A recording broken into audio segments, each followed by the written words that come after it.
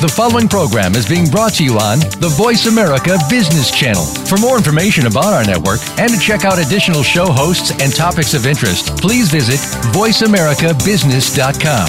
The Voice America Talk Radio Network is the worldwide leader in live Internet talk radio. Visit voiceamerica.com.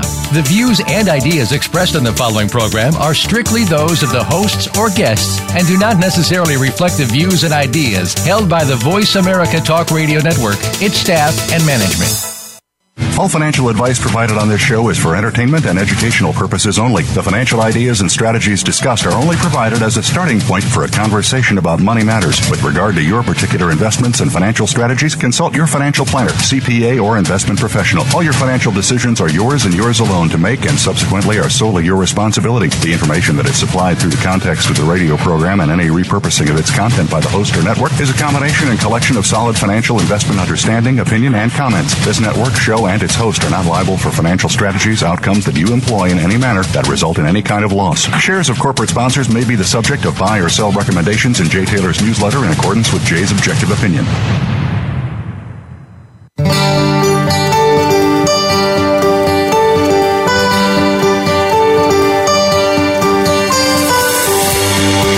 Welcome to Turning Hard Times into Good Times with your host, Jay Taylor. This hour will help investors fix issues and achieve personal gain. Now, here's your host, Jay Taylor. Welcome to Turning Hard Times into Good Times. I'm your host, Jay Taylor, and as I like to remind you each and every week, I'm also the author of a newsletter, Jay Taylor's Gold, Energy, and Tech Stocks, and we are indeed having a good time with that newsletter this year with our gold shares prices up very dramatically. As a matter of fact, I can see that our model portfolio, which includes some things that have not done well, namely shorting the U.S., shorting the junk bonds and also shorting the U.S. stock market, those have been not winning trades, obviously. But even with those in our portfolio, our average, our portfolio is up almost 64% as of last Friday. And within that, we're seeing our junior mining shares up, the exploration companies are up 210%. The companies that are nearing production that have economic studies are up 145%. The big guys, the household name gold mining companies, are up 114%. And that's through the 17th of June. So you can see we're having a lot more fun with our newsletter this year. We're making money. People are happy again with the recommendations we're bringing their way. And so you might want to consider taking out a subscription to my newsletter at go to miningstocks.com, miningstocks.com. You can also sign up for Chen Lin's letter, What is Chen Buying, What is Chen Selling, at miningstocks.com as well. I do want to thank each of you for listening to this show, making it one of the more popular shows on the Voice America Business Channel. And we want to encourage you also to send along your comments, complaints, criticisms, or praises. We'll accept that too.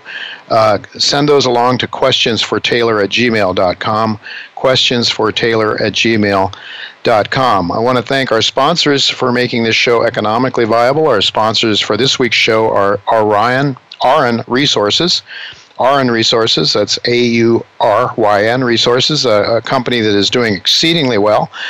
Brazil Resources, Columbus Gold, and Trimetals Mining. Now, in just a few minutes, I will be speaking with Ralph Fitch. He is the CEO of Trimetals Mining. That's a company with a substantial gold resource along the Nevada and Utah border, several deposits that they've identified. They have done some economic studies that look very robust, and the company seems to be on to finding some more higher grade ore that should make it even more economic. At least that is the hope, and we will be talking to Ralph Fitch after our first commercial break in just a few minutes from now. I might also like to mention that I just spoke with Quinton Henning of Novo Resources a few minutes ago, and Quinton tells me that now Novo has gotten their mining permit. They are expecting their processing permit to follow very shortly. He does expect to start producing gold, test mining, the high-grade gold deposit that we've talked to you about in the past. I do expect to have Quinton Henning back on this show in the not-too-distant future to tell us, give us an update. In addition to finally expecting some production, the company has also been reporting some spectacular assays from its Blue Spec project, which it picked up just recently. Blue Spec is something new, but it's exceedingly high-grade mineralization, and actually dates back to the early time, the same geological time, as the Beaton's Creek deposit was formed. So some really good news. I expect a lot more to tell you in the near future. I should mention that I am as optimistic as ever about Novo Resources. It remains still my single largest holding, and I think it's something you're going to want to keep your eyes on and your ears open to hear what Quentin has to tell us when we have him back on again in the not too distant future. I'd like Michael Oliver is not with us today. That was a mistake on my part, but in any event, I want to pass along a couple of the ideas that he passed along to his subscribers this past week. He's suggesting that gold bugs might do well to just go fishing this summer, take a little break. He believes that we're going to be treading water in sort of a sideways movement here for a little while. And that the gold is setting itself up exceptionally well for a major turn up higher by the end of this month. If we can stay in sort of where we are now, he expects that the momentum that he tracks bodes well, that we should be looking for something much, much higher on the upside. Specifically, what Michael is looking for in the not-too-distant future is something on the order of $1,460 to $1,540 for the price of gold. Obviously, that would do wonders for the gold mining shares. Michael doesn't have the same vested interest that I have in seeing that outcome come to pass. I really see Michael as a very objective analyst, a person who lets the markets tell him what's going on. He doesn't try to tell the markets what's going on. And so I take his, with all of the success that I've seen this man have since I started tracking him over the last couple of years, I have a very high level of confidence in his predictions. Of course, no one is right 100% of the time, but he's been as solid as anybody I've known for quite some time on the technical side. Now, he's predicting that 1460 to 1540 range based on his momentum readings. That in fact, they've ranged something on the order of 30% up and 30% down from the zero range. And you do need to subscribe to his letter to have a better understanding. I certainly don't do justice to explaining Michael's work, and that's why we always like to have him on first and foremost on this show. Hopefully he will be with us next week. Now, I would, in the meantime, though, suggest you go to olivermsa.com, olivermsa.com, to pick up on Michael's work and possibly consider subscribing to his excellent service. As far as today's show goes, we are looking at some very, very interesting discussions. I just mentioned that we are going to be talking to Ralph Fitch about Tri-Metals Mining. That is a company I own personally, and it is a recommendation in my newsletter. Most of the companies that come on as sponsors of this show are companies that I have recommended first to my subscribers, and then we bring them on later. Because I've done my homework and I believe in what I'm talking about. So Tri-Metals Mining is a company that looks very, very good to me, and I think Ralph will be able to explain the virtues of the company very well, again, much better than I can. But I've titled today's show as Gold Prices Soar, Russia and China Are Well Prepared, but is the United States? Now, the issue here is that the United States seems to be having enormous amounts of problems with its economy. Now, you wouldn't gather that from the headline news. While the number of people employed in the country continues to shrink, while inflation rates and the cost of living goes up much faster than the government pretends, while the average Americans are having a harder and harder time making ends meet, while the health care costs are going up dramatically in spite of Obamacare, all of this is going on in the country, and yet the headline news and the people on Wall Street seem to be not at all too burdened or too worried about the state of things. However, the average American people are hurting very badly, which I think goes a long way in explaining the political season that we've had, the big surprises from those considered to be outside of the mainstream. So what is really going on? And in the meantime, we see, though, that the United States is doing what a lot of countries have done in the past when they start to get into trouble economically. They are starting to become more militant and more bellicose. For example, you probably are not aware, but we will be talking to William Engdahl in a little while, that the United States is really surrounding Russia now. Then when I say the United States, I should say NATO. And the NATO countries are surrounding Russia right now and threatening Russia in various ways. Now, of course, you won't hear that from the mainstream media. No, it's the evil Putin and these horrible Chinese people that are threatening us. But I would ask you to consider, do you see the Chinese on our borders? Do you see the Russians on our borders? Where is NATO now? And just ask yourself, try to look at this thing realistically.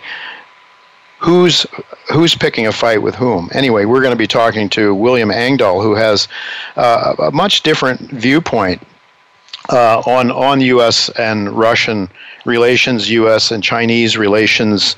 And it's, I think, very fascinating to note that both Russia and China have been building up their gold reserves enormously, even as the West continues to sell off its gold to a great extent. In any event, the Western banks have dishoarded their gold over the last number of years, and that is a very interesting development. Meantime, as William Engdahl has told us, the new Silk Road is being built. That is the railroad that is connecting various countries, the most populous countries in the world, together with Russia, China, India, and moving all the way in towards Western Europe, or at least Eastern Europe. And so obviously things are changing in the world. And to the extent that economics ultimately determine who has the power in the world, I think you want to keep an eye on what's going on. Now, to the extent that the U.S. is trying to isolate China and Russia so that they can control the global economy and, in fact, become more powerful and, in effect, do what all empires try to do, and that is to set up one world governments. Well, that seems to be the direction of things. Meantime, are we safer as a result of it? What about the potential for war and the problems that might arise from the United States threatening Russia? And of course, again, that will probably sound like a strange viewpoint to most of you who live in the United States, at least, because after all, it isn't the United States, it's the evildoers, it's the Russians and the Chinese. We all know that, right? Well, a little different view on that. William Engdahl will be talking to us about that. And then I, of course, want to ask the question, what does this mean for the gold markets? Not that the gold markets are the most important things. It is what I focus on greatly because that's what I've been doing for a large number of years. I am invested in gold because I believe in gold as the ultimate monetary metal, the ultimate store of value. It is pure wealth. The Chinese and the Russians understand that. The Western countries don't. The Western countries are really trying to use their military power, I think, to try to project wealth. Well, that makes me uneasy. I don't know about you. But in any event, we do have to go to break. We're going to take our first commercial break, and when we come back, we're going to talk to Ralph Fitch about Tri-Metals Mining and try to find out why that might be a stock you want to keep your eyes on and might want to consider picking up some shares of. So don't go away. We'll be right back with Ralph Fitch.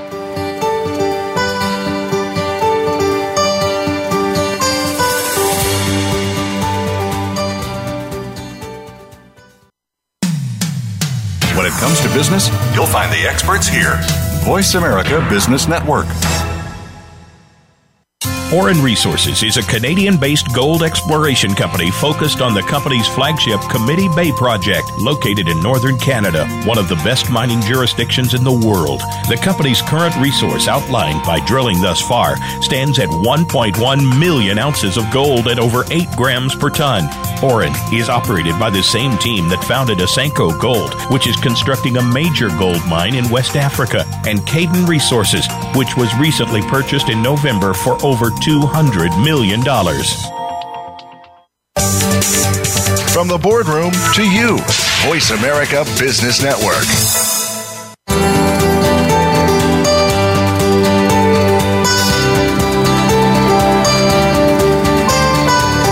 You're listening to Turning Hard Times into Good Times with your host, Jay Taylor. If you have a question or comment about today's show, Jay would love to hear from you at 1-866-472-5790. That's 1-866-472-5790. You can also send an email to questionsfortaylor@gmail.com.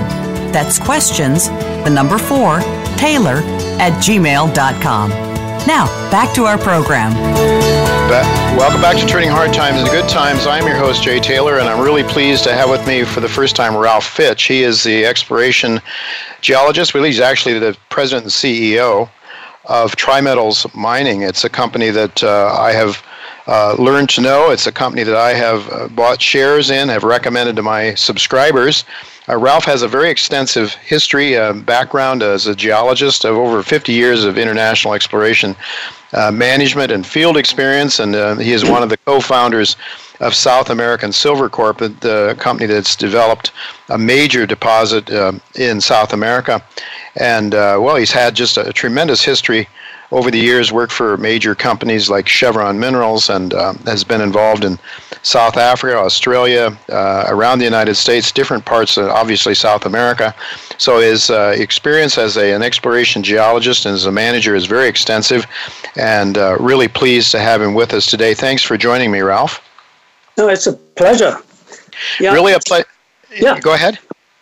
No, I was just saying it's a pleasure, and of course, Tri-Metals Mining is the company name now, and we're listed on the Toronto Exchange under the symbol TMI, but in the US on the QX exchange as TMIAF is the common shares, and if we get time we can also talk about the B shares, which are TMIBF, also on the QX. Okay, let's hope we have some time for that. 135.7 million shares out. I saw earlier this morning in the U.S. markets, which is where I purchased my shares, they were at 23 cents, giving the company a market cap of around 29 million US dollars. Ralph, let's jump right into your story. You have a very interesting, a number of different deposits, or a number of different a couple of deposits at least, where you have a resource, I should say. It's not a reserve yet, but it's a resource, and you've had a preliminary economic study carried out that was quite robust. Tell us about that. Yeah, so we're in the category of exploration and mining company called the Explorers. So we're the guys who go out and find the gold that you have in your sort of gold jewelry. This is where it all starts. So we start with a geological idea, and then if we're successful, we develop what we call a resource, which is a number of ounces of gold in the ground.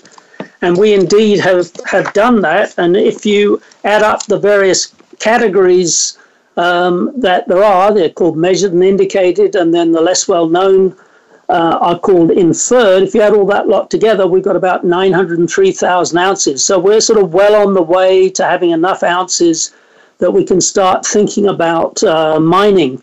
But as I go through the story, you'll realize that we think we can find a lot more than this first million ounces. And in fact, publicly, with all the sort of legal caveats, we say that we think our property is permissive for the discovery of, say, 3 to 5 million ounces, which, of course, would be extremely valuable.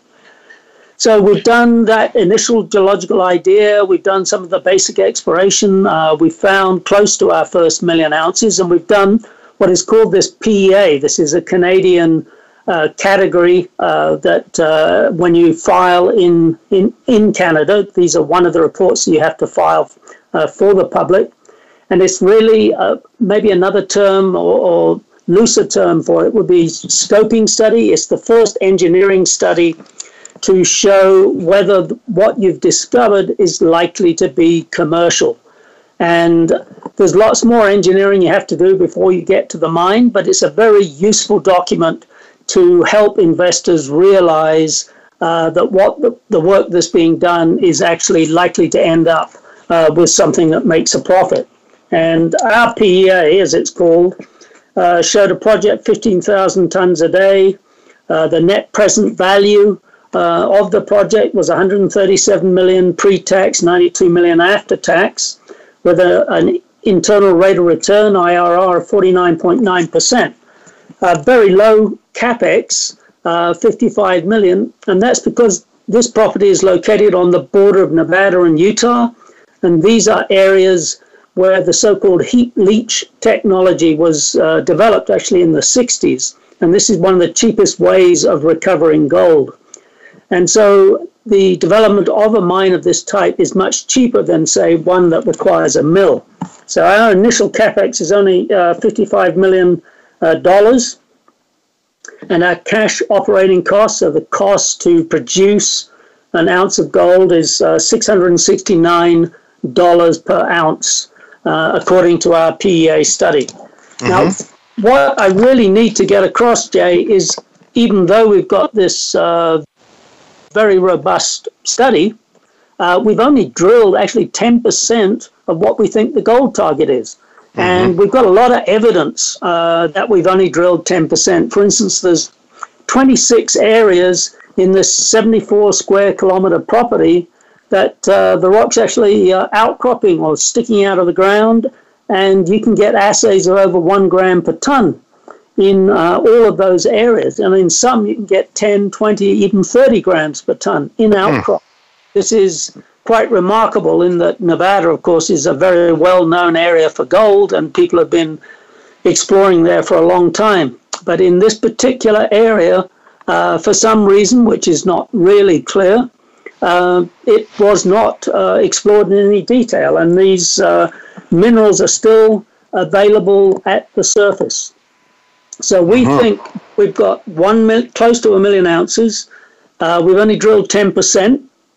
And as we continue drilling the other 90%, we think we've got a very good chance of ending up with something quite substantial and quite important from an investor's point of view. This year we are actually now starting our trenching program on another target. So we've got 2 big targets where our resource has been developed. One in Nevada called Grey Eagle, and one called Jumbo in Utah. We're now starting on another one called the Thor, which is actually on the Nevada side of the border, but it's much higher grade. These are some high grade veins of 4 to 30 grams in outcrop. And this year we're going to start off by trenching and then drill in that area to see if we can put together a higher grade resource to act as what you might call a sort of starter pit. The first year of operations would be at this higher grade. And if we're successful in doing that, it has a very positive impact on the economics. Yeah, well, your economics look pretty strong as it is, Ralph. And I guess, if we're looking at $669 cash cost, you got a $1,200 $1,300, somewhere in that range, gold price. That looks pretty robust as it is, so could be even healthier, I guess, if you can increase the average grade. What is your average grade there on that PEA? In the PEA, the resource grade is 0.6 grams, what we call gold equivalent. That's, you add the gold and the silver, you sort of make that a smaller number because silver's not so valuable as gold, and then combine the two together, you end up with 0.6. In actual metal values, that's about half a gram of gold and about 10 grams of silver. Well, thereabouts. Per ton. Mm-hmm. Per ton. Yeah. Yeah. So, Ralph, how far apart are these different occurrences that you've seen? I mean, is it feasible that you might have one or two heap leaches, or how do you see this? Are they close together, these different deposits?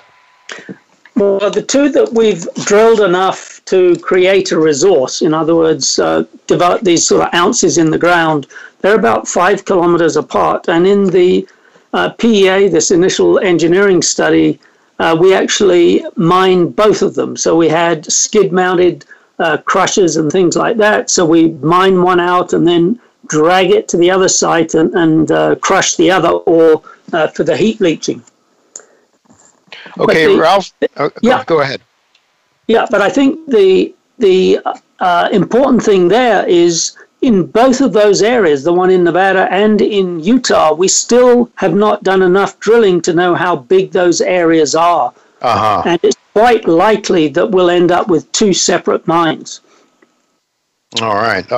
Now, your management team, yourself, and some of your other management members, are you equipped, Ralph, to take this into production yourselves, or is this something that you might try to build a 3 to 5 million ounces and attract a major that would come in and pay you a sweet price for it? Well, I think we have Randy Moore, who's our EVP of Exploration in North America, who brought the project to us, this Gold Springs project. And he's a very competent soul. And we have Felipe Malbran, another very competent exploration geologist in Chile, who's looking after our other major project called Escalones, which is a copper-gold porphyry.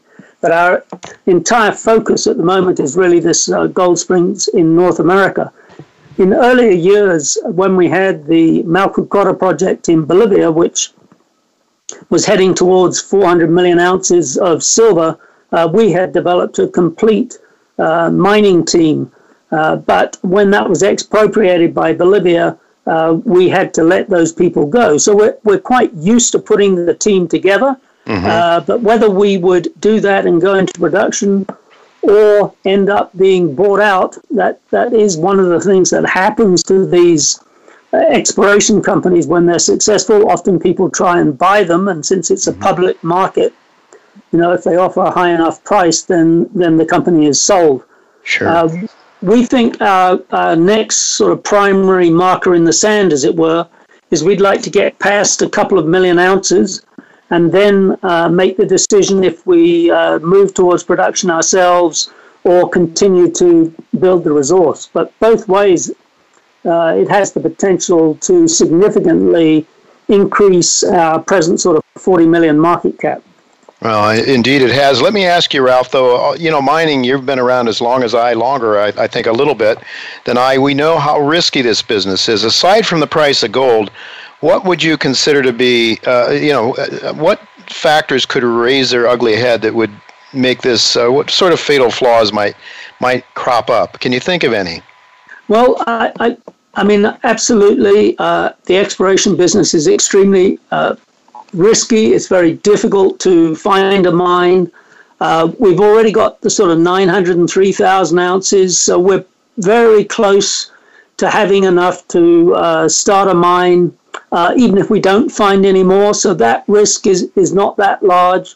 Environmental risks do not appear to be significant at this time. There's a few arrowheads and things around that we have to mitigate, but no one has found any significant issues, and we have plan of operations both in Utah and in Nevada for all the exploration effort. So I think it's relatively low risk, and of course I buy more shares every year because I'm a big believer in this. Well, and you, of course, you have the fate in your own hands, so to speak. But let me ask you, with a minute left, talk to us briefly about the B shares you mentioned.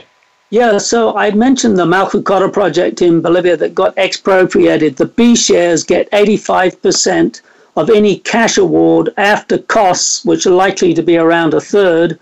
And that's all they get. So they're not part of Gold Springs or anything else, but it's looking at any cash award that we get out of the expropriation hearings, international arbitration that we're going through, and that starts July the 11th. All right, and the shares are trading. You can buy them on the exchange? Yes, indeed. You can buy both the A shares, which is if you're interested in the gold exploration, or the B shares if you're interested in a legal issue. All right. Well, it's certainly, I think, a very exciting story you have going, Ralph, and you've got an exploration program going now. Do we hear some results soon from those? I would say mid-July. We'll start getting the first trenching results. All right. Well, we're going to talk to you again sometime, I think, in the next month or two. So maybe you can give us an update on that and what it might mean in terms of... Yeah, I think by that time we'll be drilling, and so we'll have a lot more exciting news, I believe. And people can keep up with your story, your website. What is that? BriMetalsMining.com. And there you'll have a presentation, financials, and of course you can always contact me through the website if you want more information. I'd gladly talk to you. All right, another way people can subscribe to my newsletter, and I'll pass along information as well. It's just a shameless plug on my part for my own work. Ralph, thank you so much for being with us today, and we'll look forward to talking to you again in the near future. Thank you very much, Jay, and good day to you too. All righty. Well, folks, we do have to go to break now, but don't go away. William Engdahl will be with us to talk to us from his home in Germany. We want to ask him for his perspective on growing tensions between NATO on the one hand and Russia and China on the other, and what that might mean, if anything, for the gold markets and, of course, more importantly, for peace and prosperity throughout the world. So don't go away. We'll be right back with William Engdahl.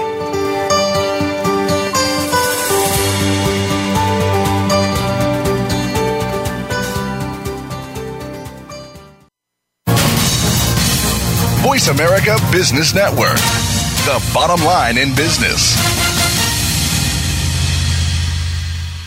Tri-Metals Mining is a growth-focused mineral exploration company creating value through the exploration and development of its 100% owned near-surface Gold Springs gold-silver project in mining-friendly Nevada and Utah. Tri-Metals has only drilled less than 10% of the gold targets at Gold Springs, and it already has a robust preliminary economic assessment. Tri-Metals believes there is a significant potential to increase the gold mineral resource through further drilling. Tri-Metals shares are listed on the OTCQX and the TSX under symbols TMIAF and TMI respectively. When it comes to business, you'll find the experts here. Voice America Business Network.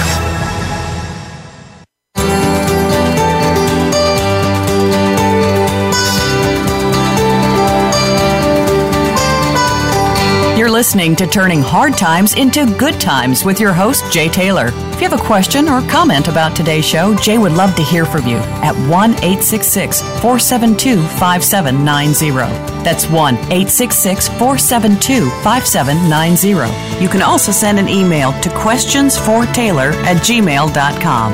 That's questions, the number 4, Taylor@gmail.com. Now, back to our program. Welcome back to Turning Hard Times into Good Times. I'm your host, Jay Taylor, and I'm really pleased to have with me once again William Engdahl. William is fast becoming one of our favorite guests here because he does provide a viewpoint that is different. I don't know about you, but I like to hear different ideas. I like variety. I like to think about what's going on and not just accept what I'm told, and therefore I guess that's one of the reasons that I like to talk to William Engdahl. His views and actually, his books that he has written is first how I learned to know about him. The Gods of Money, one of the ones that I've read and have really learned to enjoy. I think it's really very valuable for Americans to read it in terms of our own history, having an understanding of our own history. You know, all the countries have their own history books, and they interpret history in a way that satisfies the status quo. Sometimes it's good to get other viewpoints to find out what the truth is as opposed to what you're supposed to believe is true. So we're very thankful that William has joined us again. Thank you for being with me again. Glad to be with you, Jay. Always good to talk to you, even though we're miles and miles apart. You're in Germany, but it sounds like you're next door. I understand you just recently returned from Russia, where you witnessed in person an interview with Vladimir Putin and CNN anchor Fareed Zakaria. What can you tell us about that event? What was that event, and what can you tell us about the dialogue between Mr. Putin and the CNN anchor? Sure. The event was the 20th anniversary of the St. Petersburg International Economic Forum. There were more than 12,000 attendees, businessmen from all over the world, I forget how many countries, and political people such as the Prime Minister of Italy, the President of the EU Commission, Juncker, the heads of many different countries. It was just a fascinating collection of world businessmen. Russia is by no means, at least on that front, suffering from isolation. People want to do business with Russia. And that apparently happened in many cases. The Fareed Zakaria, every year apparently, it's my second year being invited there to be a panelist, and last year it was similar. It was Charlie Rose. There's a plenum session with all the paid guests invited. And I had the good fortune through various means to sit right on the front row, so I could, just be yards away from Putin and Zakaria. And they're sitting in these lounge chairs, like on many interview shows, and Zakaria throws questions at Putin. And they're CNN questions, they're hostile questions. And Putin fields the question with no teleprompter. I can tell you this because I was right there. I could see there's no teleprompter. He does it spontaneously, which is very impressive. And the answers he gives are, I cannot imagine an American president going into the kind of depth that he does in his answers. There were two questions that stand out in my mind.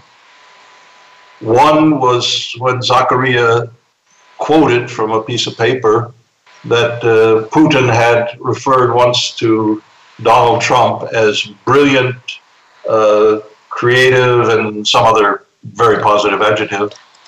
And you still hold those views today. And Putin turned to Zakaria and said, Mr. Zakaria, you're a very well-known journalist and scholar in my country.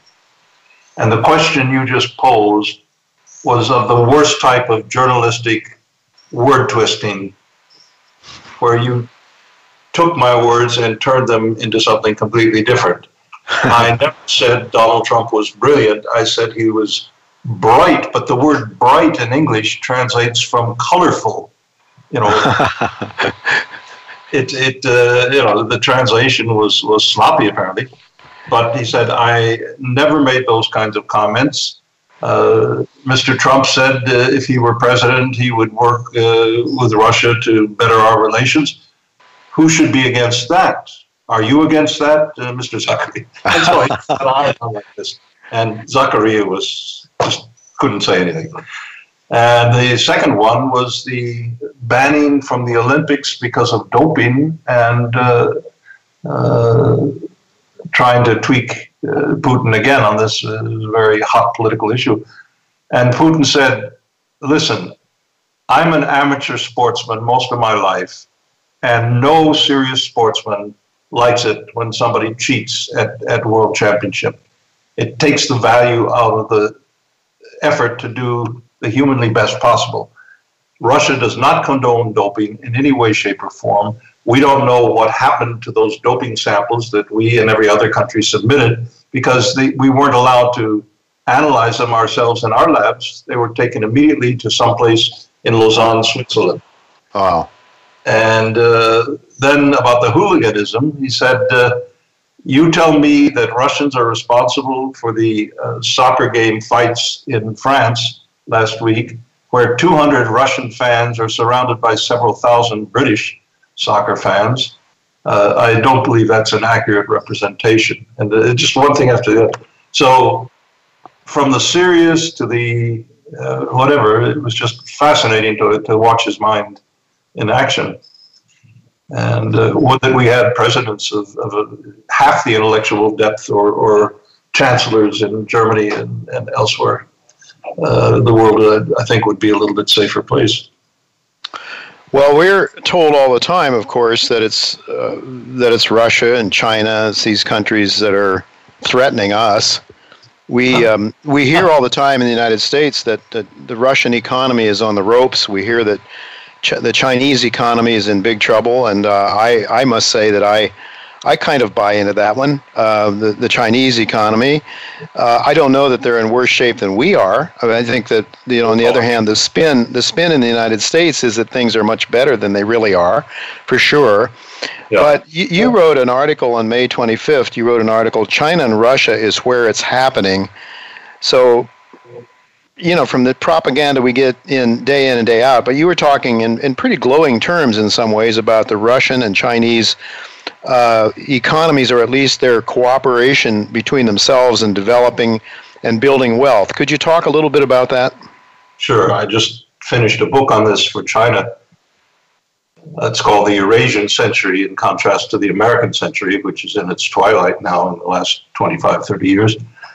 The Chinese president 2.5, 3 years ago in Kazakhstan, proposed building a new economic Silk Road, is what they call it. Now it's called the One Belt, One Road. It's a series of deep sea shipping ports in Malaysia and Pakistan and many different countries in surrounding Eurasia, and a network of high-speed railway links that will crisscross Eurasia from Russia, Kazakhstan, Belarus, down into Iran now, the latest leg of the thing, and up through into China and Pakistan and all sorts of places in between.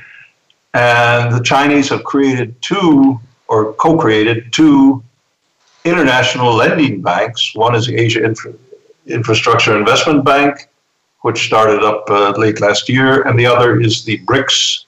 That's the Brazil, Russia, India, China, and South Africa countries. The BRICS New Development Bank.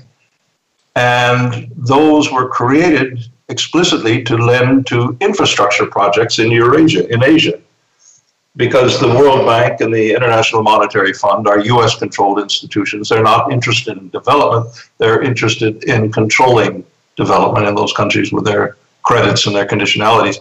Mm-hmm. So it's very little covered in the West. It's astonishingly little covered in the European Union, where I live in Germany. But this is probably the biggest infrastructure project, building railway lines and ports and so forth, in world history, but beyond a doubt. It's going to transform the economic map of this planet, unless we are stupid enough to blow ourselves up in a thermonuclear orgy of so-called ballistic missile defense and all this other nonsense that Obama's administration is throwing at Russia and China. I don't think that will happen, frankly. I think the world has more sanity than that, and whatever the neocons that have hijacked the State Department and a chunk of the Pentagon and the CIA in the last years, whatever their agenda is failing everywhere. All their wars are losing wars. They never win wars. You know, you have to think about that. Iraq, 2003, George W. Bush, Dick Cheney. They lost that war. Afghanistan, they lost that war. Libya, they lost that war against Gaddafi, Hillary Clinton's war. And you just go on down the list. The Arab Spring, that was U.S. State Department, that was Hillary Clinton. And they lost all of those wars. Egypt, they put in a puppet Muslim Brotherhood president called Mohammed Morsi. Muslim Brotherhood is a fanatical death cult. The mother seed crystal of Al-Qaeda, of ISIS, of Al-Nusra, all of these terrorist organizations. They're death cults. So they've lost all of this. They are losing it. And that's what's got them freaked out, I think. It's got look at Hillary Clinton's face when she makes a speech about any of these subjects. She just spews out hate and venom. And that's not what the world needs right now. It's not what the United States need. It's not what American people need. We need someone with a balanced mind, a mentally stable, balanced mind, and a mind that's inclined toward peaceful diplomatic solutions to these conflicts and not war every time that the U.S. always loses, by the way. Yeah. Well, maybe by design, you create chaos, and then a vacuum takes place, and then you gain control. I mean, the more chaos you create. And when I say they lose, Jay, they never finish that point. They don't gain control. Yeah. China comes in, Russia comes in. They stabilize the situation as best they can, but the U.S. never gains control. These Wall Street banks never gain control. Big oil never gains control. They lose everything every time, and they cannot see that. Well, as you say, we need a point. Excuse me for really stressing that. Sure. It's very crucial. Yeah, you say we need a president in the United States who seeks peace, who seeks peaceful resolutions and ways to work together and to make the world a better place. We've got a choice now between Clinton and Trump. I mean, what hope do you have? And now we're hearing the story about how the U.S. or the NATO is putting troops around Russia in many ways, and there's talk also about how trying to find an excuse almost to ramp up the anger towards Russia and possibly engage in a military conflict with Russia. They're talking about how Russia, NATO is talking about how they're blaming Russia for tapping into Hillary's emails, and that could constitute a provocation of war. I mean, that's the kind of... Hillary's emails are public documents. They're not classified State Department documents. That's the point. That's the point. But the point is, they're saying that whether it's Russia or whoever it is, they're blaming Russia for tapping in and making it so some excuse. I mean, it doesn't have to be a truthful reason, right? I mean, wars in the past, there's a lot of times provoked by false flags. Sure. The Gulf of Tonkin, Vietnam, all of those. All of those, right? Exactly. So, I mean, Spanish-American War. So, can you say? I mean, to me, I'm concerned about it. I mean, here we got NATO putting the German soldiers are operating in Lithuania. British is over in Estonia. The U.S. soldiers are moving in to protect Latvia. Canadians will be in Poland, supposedly, also in the Mediterranean. Combat units are being increased, supposedly, now as we talk. This doesn't sound like the NATO people are going away. I like the neocons that Eisenhower warned us about are going away. Where's your reason for hope? Well, this letter from 51 leading lights, if you want to call them that, of the U.S. State Department, saying we need to, in order to create stability in Syria, we need to bomb the Syrian National Army and Hafez al-Assad. And any idiot with half a brain can follow the logic that would open the door for chaos and ISIS or Al-Qaeda al-Nusra to simply walk into Baghdad. And what was that? Another Libya, another failed war. But isn't that what you might expect from Hillary? Of course. Yeah. She's mentally unstable. Excuse me for being very blunt about this. The woman is not competent to be a Sunday school teacher, let alone. But I think the last time we spoke, you were more concerned about Donald Trump than her. So where does that leave us? Between evil one and evil two, there is no lesser of two this time. So where's the room for optimism, William? I'm grasping for it. The room for optimism is outside the U.S., I think. And if people in the U.S. wake up from their trance and realize that this is all Hollywood staging, it could even be that Donald Trump was put in there to throw the election to Hillary Clinton. I don't know. It could be that Hillary Clinton has a stroke and drops dead, or that she's indicted for these email scandals that Obama is so desperately trying to prevent, because there's some kind of dirty deal between Obama and Bill Clinton to hide certain Obama scandals, as far as I can see. Mm-hmm. Very dirty deal. So it's a mess. Washington is like Rome in the 4th century AD. It's the stench of corruption is everywhere. The lack of principled senators. I was at a conference 3 years ago in Tehran with a former senator from Alaska, and the demeanor, the statesmanship, the intellectual quality of this person was heads and shoulders above someone like, just name any senator you want, or congressman. And, he was concerned for his nation. He said, we Democrats and Republicans, always behind the scenes, used to find room for compromise and not this confrontation, shutting the government down for weeks at a time, or doing this or doing that. All right. Well, you mentioned your hope lies with Europe, and I take note. No, I didn't. I said Eurasia. Oh, with Eurasia. Okay, but Europe is a disaster right now. Oh, okay. Well, we're seeing a lot of discontent in Europe. I mean, you can understand. I believe the French Total has a has an interest in this gigantic LNG project that's in Russia. You're seeing the French people, some of the German people actually getting really angry about this provocation of war from NATO and suggesting that Russia tapping into Hillary's emails warrants war and stuff. And the Europeans themselves, there must be a lot of people. You're in Germany. Do you sense that there is an uprising and anger among the German people against this sort of one world government movement that the NATO seems to want to push? Well, there's a huge uprising. Germans. A friend of mine told me of a German airline pilot who made an informal survey of everyone he met, maybe 200 people on the street, and so said, "How do you feel about staying in Europe or leaving it, given the present situation?"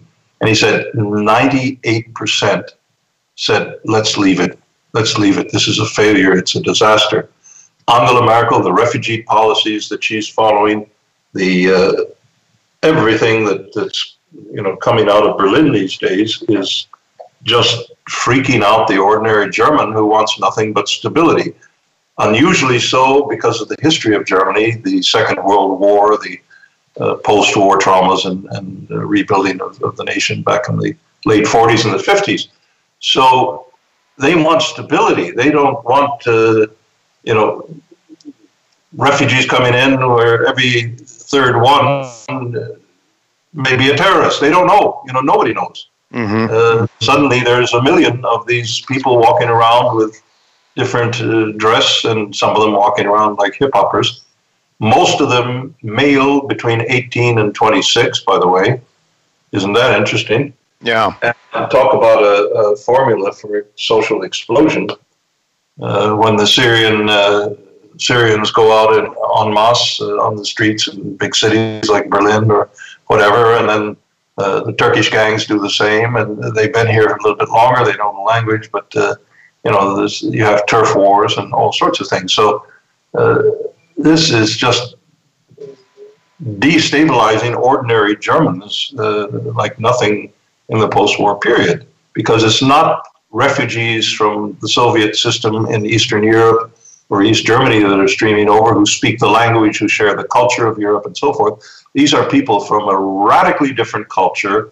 Most of them, I think 83% I read, most of them completely uneducated. So this idea of a skilled labor pool of doctors and lawyers and scientists and engineers is a complete myth. That's how Merkel sold this thing, and it's a complete myth. So it's the person steering this, both in Syria and in Germany, is the American. I won't call him philanthropist because he has no love of mankind, George Soros. Right. Yeah, very interesting. I think Zero Hedge, I was reading something about Soros has actually come right out and said and admitted essentially that he is in the process of, or that he engages in overthrowing governments through his NGOs. So, I mean, that's something that you have talked about. Daniel McAdams, the Ron Paul Institute, has talked about it.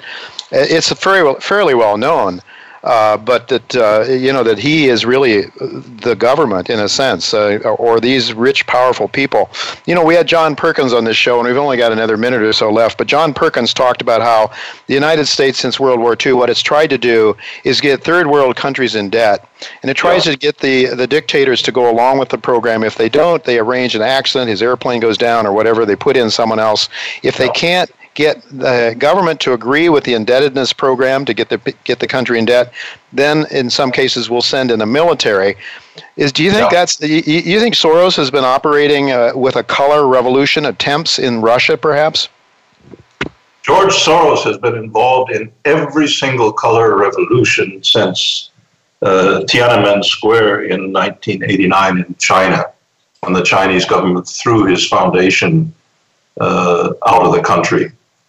George Soros has been involved in stirring up dissidents in Russia. He's been involved, and he bragged about this, in the Maidan Square coup d'etat that the U.S. pulled off in February 2014. He bragged that he has been involved in Ukraine since before, when it was still part of the Soviet Union, through his NGO. All right, William, we're going to have to let it go at that. We're really out of time. I'm really sorry. We could go on and on with you. Thank you so much for being with us. And thank you, Jay. And your book, of course, people should go where to you mentioned your website. Yeah, my newest book is called The Lost Hegemon, Whom the Gods Would Destroy. And if you go on my website, you can subscribe for free to my bi-weekly newsletter. Absolutely. You'll get excerpts from an entire chapter from the book so you can get an idea. All right. But it's explosive, The Lost Hegemon. Yes, it's a must-read, folks. Please go out and buy it, and we'll look to talk to you again sometime in the near future. William, thanks so much for being with us. Well, folks, that is all the time we have. Next week, I'm going to have John Rubino with us. He's going to talk about artificial intelligence and how that is now replacing analysts in the financial realm. So this is sort of a frightening thing. I think something you want to keep track of as well. So I look forward to having you join us next week. Until then, goodbye and God's blessings to you.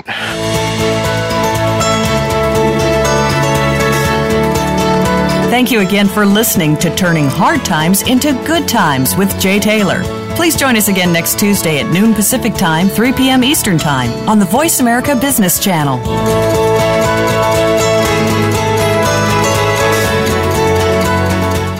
Tri-Metals Mining is a growth-focused mineral exploration company creating value through the exploration and development of its 100% owned, near-surface Gold Springs Gold-Silver project in mining-friendly Nevada and Utah. Tri-Metals has only drilled less than 10% of the gold targets at Gold Springs, and it already has a robust preliminary economic assessment. Tri-Metals believes there is a significant potential to increase the gold mineral resource through further drilling. Tri-Metals shares are listed on the OTCQX and the TSX under symbols TMIAF and TMI respectively.